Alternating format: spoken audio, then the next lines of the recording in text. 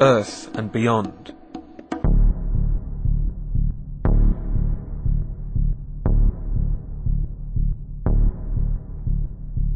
Bounty by Peter Angelides.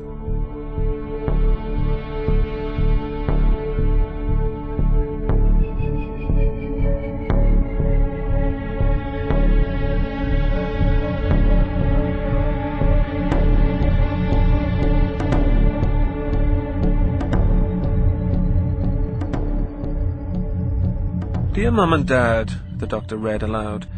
Kidnapped by time-travelling alien, scenery wonderful, back yesterday. Love, Sam. He laughed lightly and handed back the postcard. You should try the postal service on my planet. Oh, sure, said Sam, sitting up on the warm white sand. We haven't even left this planet yet. Next time perhaps you'll manage to fly us somewhere out of this world. Venus, maybe, or California. Oh, no, said the doctor. The deal was for just one trip. Next time it's straight back to London. Doctor, she wheedled in the same tone she used when her mum wanted her to load the dishwasher, I don't want to go back home. Come on. One more trip round the block. We could go to Mars. Or don't you have enough unleaded? The doctor harumphed and turned away. I suppose I know how you feel, he muttered. I ran away from home once. But I still had to go back to my own people eventually. Sam stared across at the doctor. He was silhouetted against the sparkling water of the Indian Ocean, his wild brown curls flicking about his head in the lightest of breezes.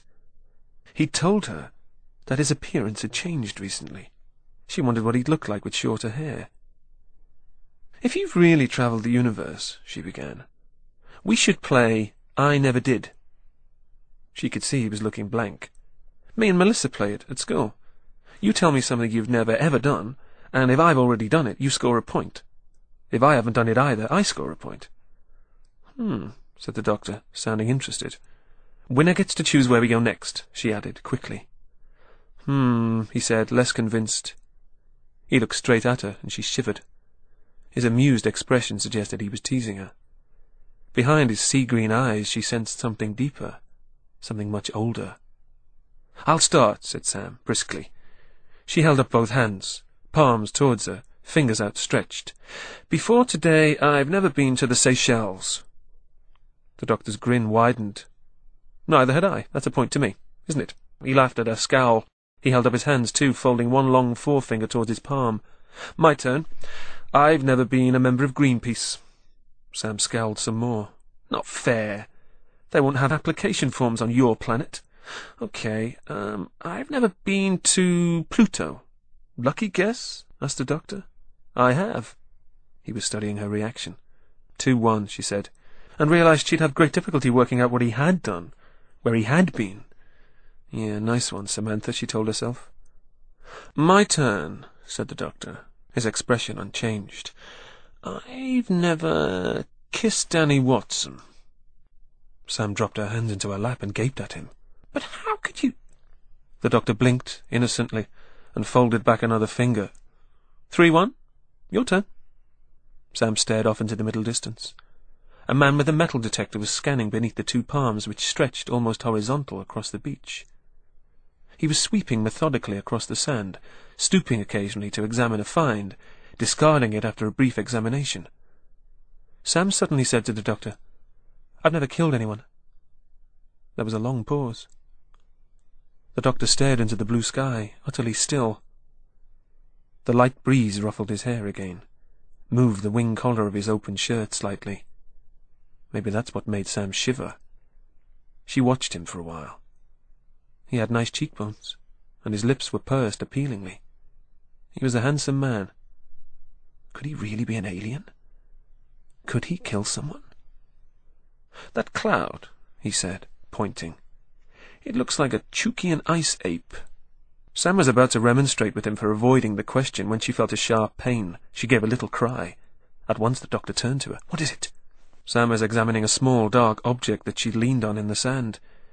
It was about the size of a pocket calculator, but she couldn't decide whether it was plastic or metal. It was surrounded by short, dangling wires and seemed to be scorched all across one side. The doctor took it from her quickly and stared at the object so closely that his nose almost touched it. It isn't from this planet. Yeah, right, said Sam. You can tell just like that. Of course, he said, as though challenging her to doubt him.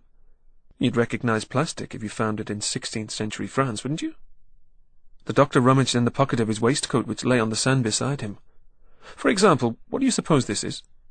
Sam looked at the thing he was holding up. It looked like a little metal spade on a piece of grubby old string. Isn't that the key to your tundish? The key to my TARDIS, he said wearily, and wiggled the piece of string. But what's it made of? Oh, metal, of course, said Sam. She took the key and hefted it in her palm, surprised to find that it tingled. Not metal, she said. Ugh, it feels like it's alive. Okay, it's alien. The doctor didn't reply. He had moved down the beach to a pool of seawater which filled a scooped patch of black rock near the shoreline. He wiped the sand-covered artifact with a dampened handkerchief. "So what is that, then?" asked Sam. The doctor clicked his tongue irritably. "I don't recognize all alien artifacts instantaneously, you know." "My hero has feet of clay," said Sam. She looked down at the doctor's bare feet and studied his long, pale toes in the sand for a moment. As she did, she spotted another small alien object, like a TV remote control. She stooped to pick it up. The blow that came next wasn't particularly hard, but it took Sam off guard, and she sprawled in the sand. She rolled over. It was the man with the metal detector who must have run silently across the beach while they were talking. Sam spat out grains of sand and wiped her mouth with the back of one hand. "Oi!" she cried as she struggled back up. "What's your game?" She could feel the doctor holding her firmly by the upper arms. "Sam, Sam, Sam," he was saying quietly. "Perhaps you shouldn't annoy him." "Oh, what?" she snapped, shrugging him off. "He'll poke me with his metal detector?" She glared furiously at the newcomer, trying to stare him down, wanting him to blink first. When he did, Sam took an involuntary step backwards into the doctor. The man's eyelids had blinked sideways. Sam looked more closely. The man seemed to be wearing the comfortable faded collars of the handful of tourists they'd seen earlier. But Sam couldn't focus properly on his battered sun hat, his pale blue and white striped T-shirt, his patchwork trousers. It was a freaky feeling, like staring at a magic eye puzzle and not deciphering the hidden image. One thing did seem clear, though. He wasn't holding a metal detector. "That's a gun," she said. "It's an alien gun." "Very good," murmured the doctor. "You're really getting the hang of this." "Stay where you are," said the metal detector man. Sam couldn't place the accent. North London, maybe? It was too bizarre. She didn't have time to speculate further. Metal detector man lunged forward, snatching at the artifact she'd plucked from the sand. Sam felt herself pushed aside and knew the doctor must have shoved her away as he lashed out at the gun with his bare foot. Sam watched the alien weapon spin lazily in the warm air before it dropped into the nearby rock pool with a sploop sound. Metal detector man half moved after it, but changed his mind. With a snarl of rage, he threw himself at the doctor, who fell backwards into the soft sand. Sam moved to help him, but Metal Detector Man was already running away across the sand, towards the line of palms at the top of the beach. The doctor stood and brushed sand from his serge trousers. "You know," he said, "there was something odd about him." Sam snorted. "What, apart from the fact that he was shoving an alien gun up our nostrils?" "Perhaps he just wanted to get his property back," said the doctor. "Well, he snatched your TARDIS key while he was at it," said Sam. "I hope you've kept a spare." The doctor's jaw dropped. That was the spare. He glared around him. "Shoes," he muttered. "Shoes, shoes, shoes. Aha!" He spotted his scuffed grey slip-ons, snatched them up and started off over the sand. "Wait for me," said Sam, moving after him. The doctor turned around and brought her to a halt. For a moment she thought he was agreeing. Then he pulled one of her hands from her side and pressed something into it. "Stay here. Watch this. Back soon." And at this, he hurried off after the disappearing alien. Sam stared at the damp object in her hand. It was the first of the alien artifacts that she had found. The doctor found the bicycles where he and Sam had abandoned them at the top of the beach. He was soon skittering along the dirt track road after Metal Detector Man. The road curved upwards, growing steadily steeper. Ahead the doctor could see a thin man jogging uphill, braided ropes of hair jostling over his dark shoulders. At first he thought it was a Seychelles man until the figure turned its head. "Splay-nosed," panted the doctor to himself as he pedalled on. "And brachycephalic. What should that remind me of?" Around the next bend he came up on a group of islanders carrying boxes of bright fruit down the steep hill.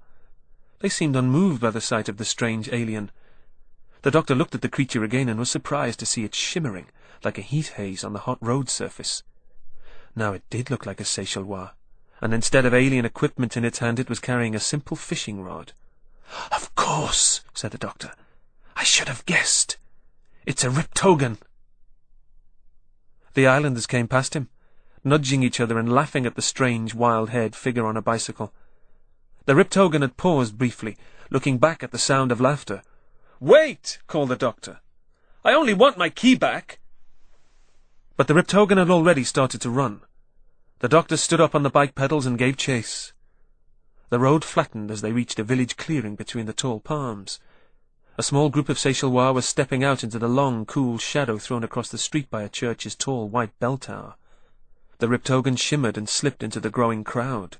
"You can't hide," the doctor shouted, skidding his bicycle to a halt. "You can't fool me as easily as you can humans." There was a blur of movement beyond the congregation at the corner of the church. He hopped off his bike and wheeled it swiftly between the islanders. Several nuns in white habits were emerging from an arched door in the side of the church. 3 of them were whispering to each other. 2 more smiled at him as they sat down on a sunny bench. To their right was a battered Seychelles mini-moke, its black fabric roof half rolled back and its rear seats full of decorating equipment. At the wheel of this vehicle was another nun, staring straight ahead through the grimy windshield. She was panting. The doctor grinned and stepped forward, at which point the nun gave him a furious look, gunned the engine and accelerated towards him, her wimple flapping in the rush of air. The doctor threw himself to one side as the Riptogan swerved past him onto the winding road. He leapt to his feet, scattering nuns like frightened geese, and scrabbling his way back towards the bicycle. It lay in a tangled mess by the roadside, its wheels buckled and useless where the mini-moke had driven over them. The mini-moke disappeared down the steep road in a cloud of red dust. Through its open metal frame, he could see the Riptogan driver's rope-like hair flapping in the slipstream. The doctor stood at the roadside, arms akimbo, and stared helplessly into the blue sky. Behind him the church congregation buzzed with amazement, but he could also hear the drone of an engine returning. He peered through the dense foliage beyond the road, and saw the grimy yellow shape of the mini-moke swerving through. The doctor remembered how he and Sam had pushed their bicycles up to the village earlier that day. The hillside was so steep that the road had to wind up it in long, almost parallel stretches. So if he cut through the foliage in a more or less straight line, his path would intersect with the road at 3 or 4 points. Maybe he could reach the mini-moke and recover his key before the Riptogan reached the TARDIS further down the hill. He dived into the undergrowth, feeling thorny plants snatch at his legs. Tall grass and low tree branches whipped across his line of vision, and he half ran, half slid down the sharp incline. The sandy road surface suddenly appeared ahead, and he sprang out onto the dirt track, skidded straight across it, and plunged back into the trees. The engine noise faded. Through a clearing, the doctor could see grey tarmac where the road joined the island's main thoroughfare. Briefly blinded by the sun, he pushed through a large spider's web that stretched between 2 tree trunks. Its sticky strands clung to his cheek. The spider dropped onto his right shoulder. Its body was the size of his hand, and its legs clung tentatively across his neck. He twisted into the roadway, flicking at the creature with his left hand. It dropped off him and scuttled out of view. The doctor fell heavily onto the tarmac, just as the mini-moke screamed past. The oily smell of exhaust filled his nostrils. His white shirt sleeves were spotted with blood from his plunge through the razor-sharp leaves. He spun round to watch the mini-moke approaching the next turn, 200 meters from where he was lying in the road. Ahead was the TARDIS, half covered by a drooping takamaka tree. The Riptogan was slowing down as it approached. The doctor staggered to his feet, desperate to prevent the alien from getting there first. But the mini-moke accelerated, swerved into the bend, and roared past. The doctor stumbled over to the TARDIS and leaned heavily on its warm blue surface. The Riptogan had not tried to enter it, perhaps unaware of its purpose. But the doctor still had to recover the key, or he would never get back in. And then, returning Sam to London would be the least of his problems. Sam examined the alien artifact. She'd moved into the shade of 2 storm-damaged palm trees, because it was early afternoon and blondes burn badly.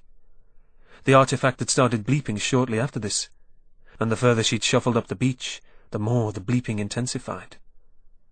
After some experimentation, her Babylon 5 training told her it must be a tracer, So she carried on past the line of spindly palms until she found a furrow of torn foliage with fresh growth all through it. Some 200 meters in, she found the entrance to a dark cave, surrounded by odd, pale leaves. Much of the flora in the Seychelles seemed strange to her. She stepped through it carefully.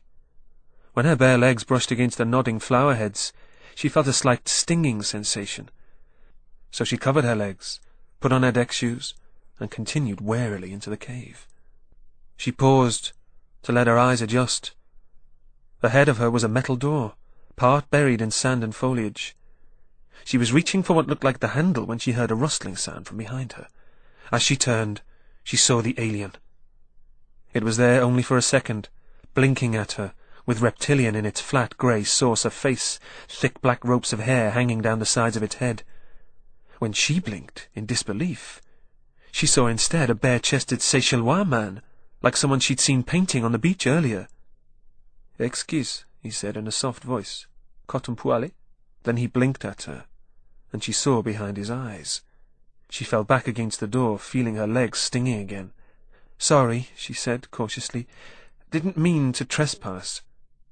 "Oh, you speak English," said the islander in the same quiet tone. Sam straightened a little. "You too, mate? And that's harder to believe. You've gone and blown your cover, haven't you?" The creature's outline shimmered, like an image in water. The flat-faced alien was suddenly standing in his place again. "I didn't want to alarm you," he said, his voice curiously unchanged. "I won't hurt you. I mean, do I look like an assassin?" Sam surprised herself by laughing. "How would I know?" She dusted her hand on her t-shirt, then held it out. "My name's Sam." The alien considered her outstretched arm warily. "I am Ladith. I mean you no harm." "I bet you say that to all the girls," said Sam. The doctor slumped into the seat, offering the plump Seychelles woman his apologies when he dropped small pieces of earth and torn leaves into her washing basket. She said nothing, merely adjusting her large white sun hat and staring past him through the window. The single-decker bus wound cautiously down the hill. After a short while, the doctor spotted the Minimoke by the roadside. He jumped up, startling the passengers nearby. "Arrête ici, s'il vous plaît," he called to the driver. He waved his fingers at the plump woman in apology. "Bon après-midi," he said, and skidded down to the exit doors as the bus juddered to a halt. The Minimoke was parked carelessly outside a simple Seychelles dwelling. The building was all weathered white-painted planks, and the open windows overlooked a beach of stark black rocks. One of the rusting corrugated sheets on its roof had a jagged hole at the side. The doctor climbed slowly up the worn stone steps at the front. He crept over the veranda and cautiously stepped into the single main room. The Riptogan had its back to him and was crouched over a meter-wide cube of dull metal. The alien was in its natural form, the leathery grey skin and heavy knotted hair plainly visible. Bright afternoon sunlight flooded into the room through a gaping hole in the ceiling, where the cube must have smashed through the roof. The cube was stuck at an angle in the splintered wooden floorboards, and it was filled with flickering technology. The doctor felt a rush of relief when he saw a simple wooden table holding a small pile of alien equipment.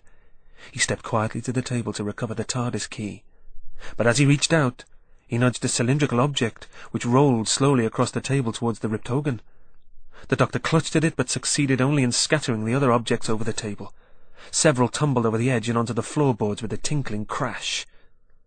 The Riptogan spun round at once, its shape blurring through several possible disguises. It veered towards the doctor, who staggered back against the crazed plasterwork of the nearest wall. Hello," he stuttered. I merely wanted to recover my key. I'm sorry if I alarmed you." The alien stared wildly, its eyes flashing with mixed fear and anger. "You are Reducer's creature. You want to kill me." "No," insisted the doctor. "My friend found some of your property from the beach." The Riptogan was brandishing some kind of repair tool with a very sharp end to it. "Keep away from the Navicom." "I'm sorry if I alarmed you," said the doctor. "Perhaps I can help you complete your repairs." The Riptogan stepped closer, and the doctor winced as it trod on a fallen component with a crunching sound. "Oh dear. Sorry about that too." Abruptly, the Riptogan backed away, staring past the doctor. The doctor turned to see a broad figure in a large white sun hat standing in the doorway. It was the woman from the bus, her basket of washing tucked under one plump arm. "Don't be alarmed, madam," said the doctor, moving to her side.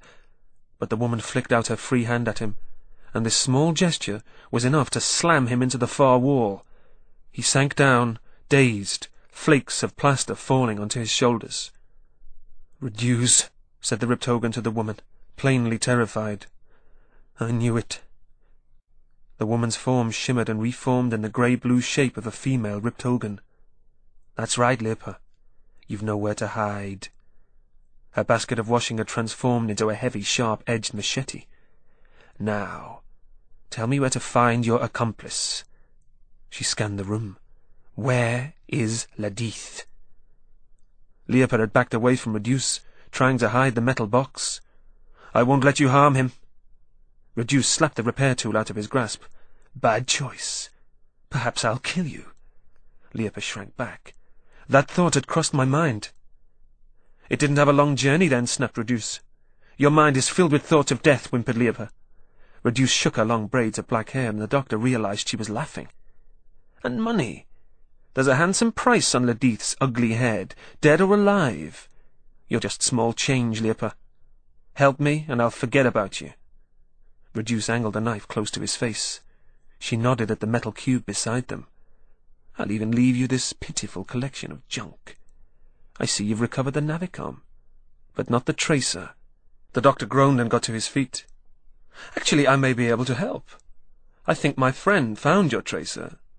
So if you'll just put down the unpleasant knife—" "Shut up!" barked Reduce suddenly, swiveling her arm to point the blade at the doctor. Leopold lunged forward at Reduce, who struggled to pull the knife round. They collided with the Navicom cube, which toppled over noisily. Sparks fizzed and spluttered from it. Leopold seized Reduce, and was able to throw her to one side, kicking the knife towards the doctor. He picked it up as though it were alive and threw it in one looping arc out of the open window. Across the room from him the two ripped Hogans were fighting savagely. Beside them the Navicom cube started to burn with a fierce orange flame. The doctor crawled across the floor to pick up a rusty red bucket full of sand, a primitive fire extinguisher placed there by the house's original occupants. Reduce landed a vicious crack on Leopold's head, and sent him careering against the rear wall of the house. Reduce swept in with another fierce blow, spinning Leopold against the window frame. With a short cry, Leopold fell through the open space. There was a short pause, followed by a series of agonized, inhuman screams. The doctor scurried across the room, taking the bucket of sand as he went. He peered out onto the beach and stared in horror. Leopold had fallen backwards into a rock pool and was thrashing about as though it was electrified. He screamed horribly, steam pouring from his body. The sea-water in the pool was changing to a murky grey sludge. The doctor felt a sharp blow as Reduce shoved him in the small of the back. He tumbled out of the window, and the bucket spun away onto the rocks with a dull clang. Reduce's shadow fell over the doctor where he lay on the beach. The ripped Hogan had walked around the house and was now standing cautiously behind the pool where Leopold had died. Leopold's whole torso seemed to have dissolved, and his pale yellow bones pricked the murky surface of the water. Only his head lay free of the pool, the dead face frozen in an agonized grimace. Reduce seized the knotted braids on the corpse, and with a savage jerk pulled the head clean away. She loomed over the doctor, then waved her fingers at him. "Bona primidi," she said, and went back round the house. Smoke and flames curled out of the open window. The doctor heard the Minimoke's engine revving as it raced away up the hill.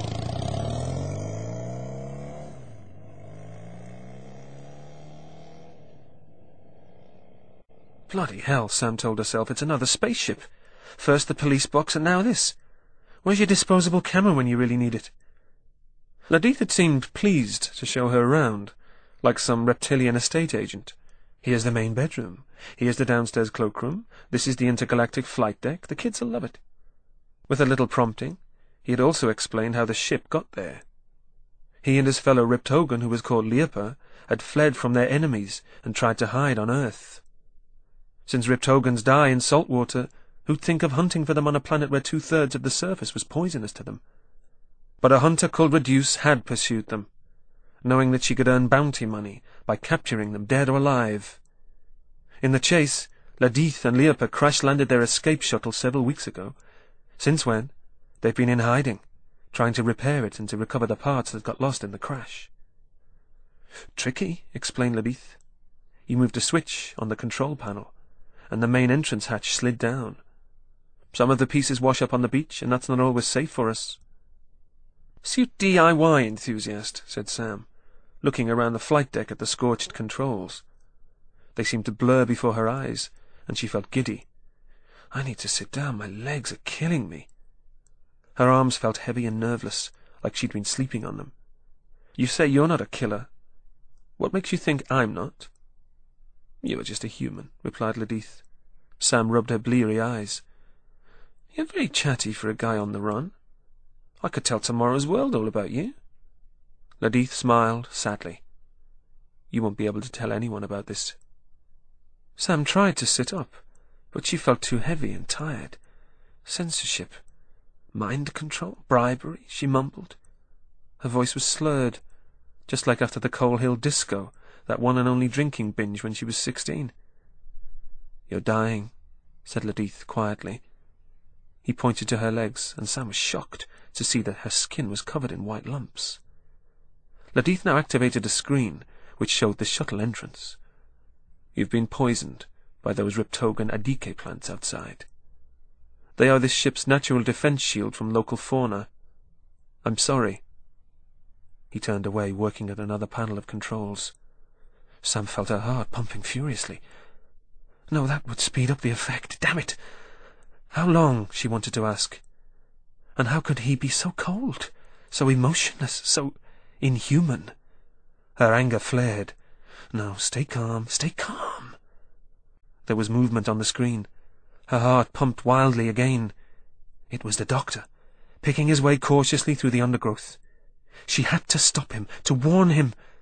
Sam lifted her lead-weight arm and reached for the switch that Ledith had used earlier. Her fingers spasmed, so she thumped the switch with the heel of her hand. There was a metallic clang from nearby as the hatch opened. Sam bellowed a warning to the doctor about the stinging plants, her voice hoarse with the effort. "You little fool," hissed Ledith, lurching to his feet. But he knew it was too late. "That's what a killer looks like." Sam followed his terrified gaze to the doorway, where the doctor's familiar figure was brushing idly at the lapel of his long green velvet coat. Sam was relieved to see he was wearing his slip-on shoes and grey serge trousers. She felt stronger and got carefully to her feet. "Did you touch the plants outside? They're poisonous, Doctor." "Adike blooms," said the newcomer calmly. "I know." He blinked at her and brought his other hand forward. It was clutching the bloody severed head of a Riptogan. Ledith choked back a sob. "That's no doctor. It is Reduce." Sam thought her eyes were blurring again. The newcomer reformed into a tall female Riptogan, dressed in a dark grey tunic. In her waistband was a large, wooden-handled machete. To Sam it looked like a knife she'd seen slicing effortlessly through a whole coconut in a TV ad for chocolate. She shuddered as Reduce slid the heavy weapon from her belt. "I thought it would be more difficult to get in," said Reduce. "You really are a careless cretin, Ledith. Valuable, of course, but still a cretin." Reduce dropped the head, which struck the floor with a dull thud. She weighed the heavy knife easily in her hand, preparing to strike. Ledith suddenly seized Sam and pulled her back against him as a shield. She struggled feebly, but his grip tightened across her neck and her skin stung like a raw wound. Reduce laughed. Then her face hardened, and she lunged towards them. Ledith shifted left, dragging Sam with him. The machete swung down behind them, slicing through the flimsy flight control panel with a shearing sound. Ledith shoved Sam like a dead weight against Reduce's outstretched arm. Sam and Reduce tumbled to the floor, the big knife skittering across the flight deck. Ledith sprang for the exit, but Reduce seized Sam bodily and hurled her at him like a rag doll.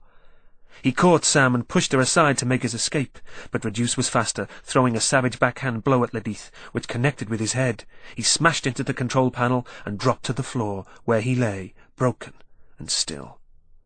Sam lay crumpled beside him, looking up. Reduce had recovered the knife and swung to cover her and Ledith. Sam's vision smeared as the exertion and the poison took effect. The machete seemed enormous now. "Oh, have I missed the floor show?" said a querulous voice from the doorway. "I had hoped to arrive before the knife-thrower came on." Sam turned in surprise. The doctor was standing in the doorway, his ragged shirt a patchwork of dirt and bloodstains. A rusty red bucket swung in his grip, water slopping over the side. "Drop the knife," he snapped at Reduce, "and let Sam go, or I'll drench you with salt water. Terribly bad for the Riptogan complexion, I've discovered." He raised the bucket in both hands. "I want you to take your blood feud far away from this planet." Sam struggled to her feet, watching him cautiously. "Doctor," she croaked, "could you kill them? Is that why you ran away from your own people?" She couldn't disguise her disappointment. "It's cold-blooded murder." The doctor never looked away from Reduce. "Well, they are reptiles, Sam." She choked back a sob. "Not quite my point," she said. But when she stared into his eyes, she was surprised to see him roll them despairingly. "Sam," he said in a warning tone. Reduce's flat grey face split in a wide grin. She brandished the machete. "Go ahead, Doctor. Your stupid friend is right. You can't do it, can you?" The doctor bent his arms and threw the bucket forward. Sam yelled in horror. Water sluiced low across the floor, and Reduce leapt backwards out of the way. The doctor set the half-empty bucket down on the floor, stepped into the spreading patch of seawater, and dragged Sam towards the exit. "Get outside to safety, Sam." He stooped to examine the crumpled form of Ladith. "I'm afraid this one's injuries are quite severe." His words were choked off by Reduce, who had clambered over the control console to avoid the seawater. She grabbed the doctor by the hair, pulling his head back and leaving his neck bare. The knife glittered in her other hand. "Don't worry about Ladith, Doctor," sneered Reduce. "Dead or alive, the bounty's the same. And are you also a runaway? Perhaps there's a bounty on your head, too." The doctor struggled in Reduce's fierce grip as the knife approached his neck. Sam seized the fire bucket and flung the remaining water past them and into the smashed shuttle controls. A fierce crackle of power boomed into a flash of sparks and flame. Reduce roared and leapt aside, the knife falling from her grasp. The doctor prized himself free. Sam looked back as the doctor was bundling her through the exit. Reduce tried to follow them but gave a sudden howl of pain. The heavy knife had fallen beside the crumpled form of Ladith, who summoned up enough strength to take it and plunge it into Reduce's foot. The female Riptogan slumped to the ground, where her outstretched hand splashed into the pool of water. The skin immediately fizzed and burned, and Reduce screamed again. Ladith painfully dragged himself to his knees, ready to plunge the knife into Reduce as the flames licked higher on the console behind them. They vanished from Sam's view as the doctor dragged her through the undergrowth and away from the shuttle. They had barely thrown themselves onto the beach before the shuttle exploded with a dull thump.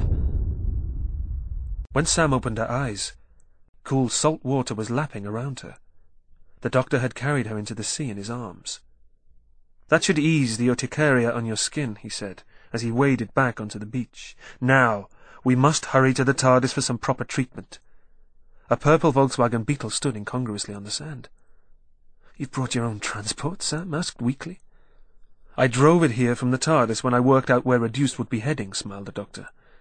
"I'm afraid it's much smaller inside than it appears from the outside." Later that day, Sam wriggled deeper into her canvas deck chair and reread her postcard in the fading sunset.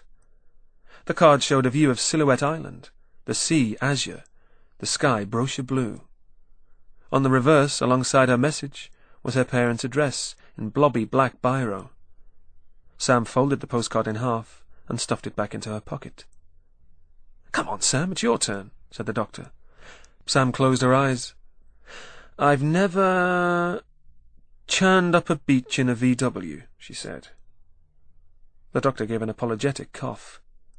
Sam could hear his deck chair creak as he sat up to look at the deep ruts in the sand. 4 points apiece, he said. "Now, the decider, and it's my turn." He cleared his throat, theatrically. "I've never destroyed an alien spaceship with a bucket of seawater." Sam took a deep breath of the warm evening air, then exhaled slowly. She opened her eyes, stood up and stretched. "You win," she said. "London, here we come." The doctor was clumsily folding up his deck chair. "Yes, I get to choose your next destination." When Sam looked at him, he was smiling. It was the kind of smile, she thought, that people might have when they've finally made a difficult decision. The doctor had become entangled in the deck chair. He fumbled around in his waistcoat pocket, muttering under his breath, "I was here a moment ago. Ah, yes." He pulled out a long piece of thick looped wool. Attached to the end, shining in the remaining sunlight, was a silvery metal shape. "Another spare key," he said, and held it out to her. Sam studied it briefly before she reached out to take it. "I understand you've never visited Pluto," said the doctor, as he extricated himself from the deck chair and started off across the sand towards the TARDIS. "Well, there's no time like the future, is there?"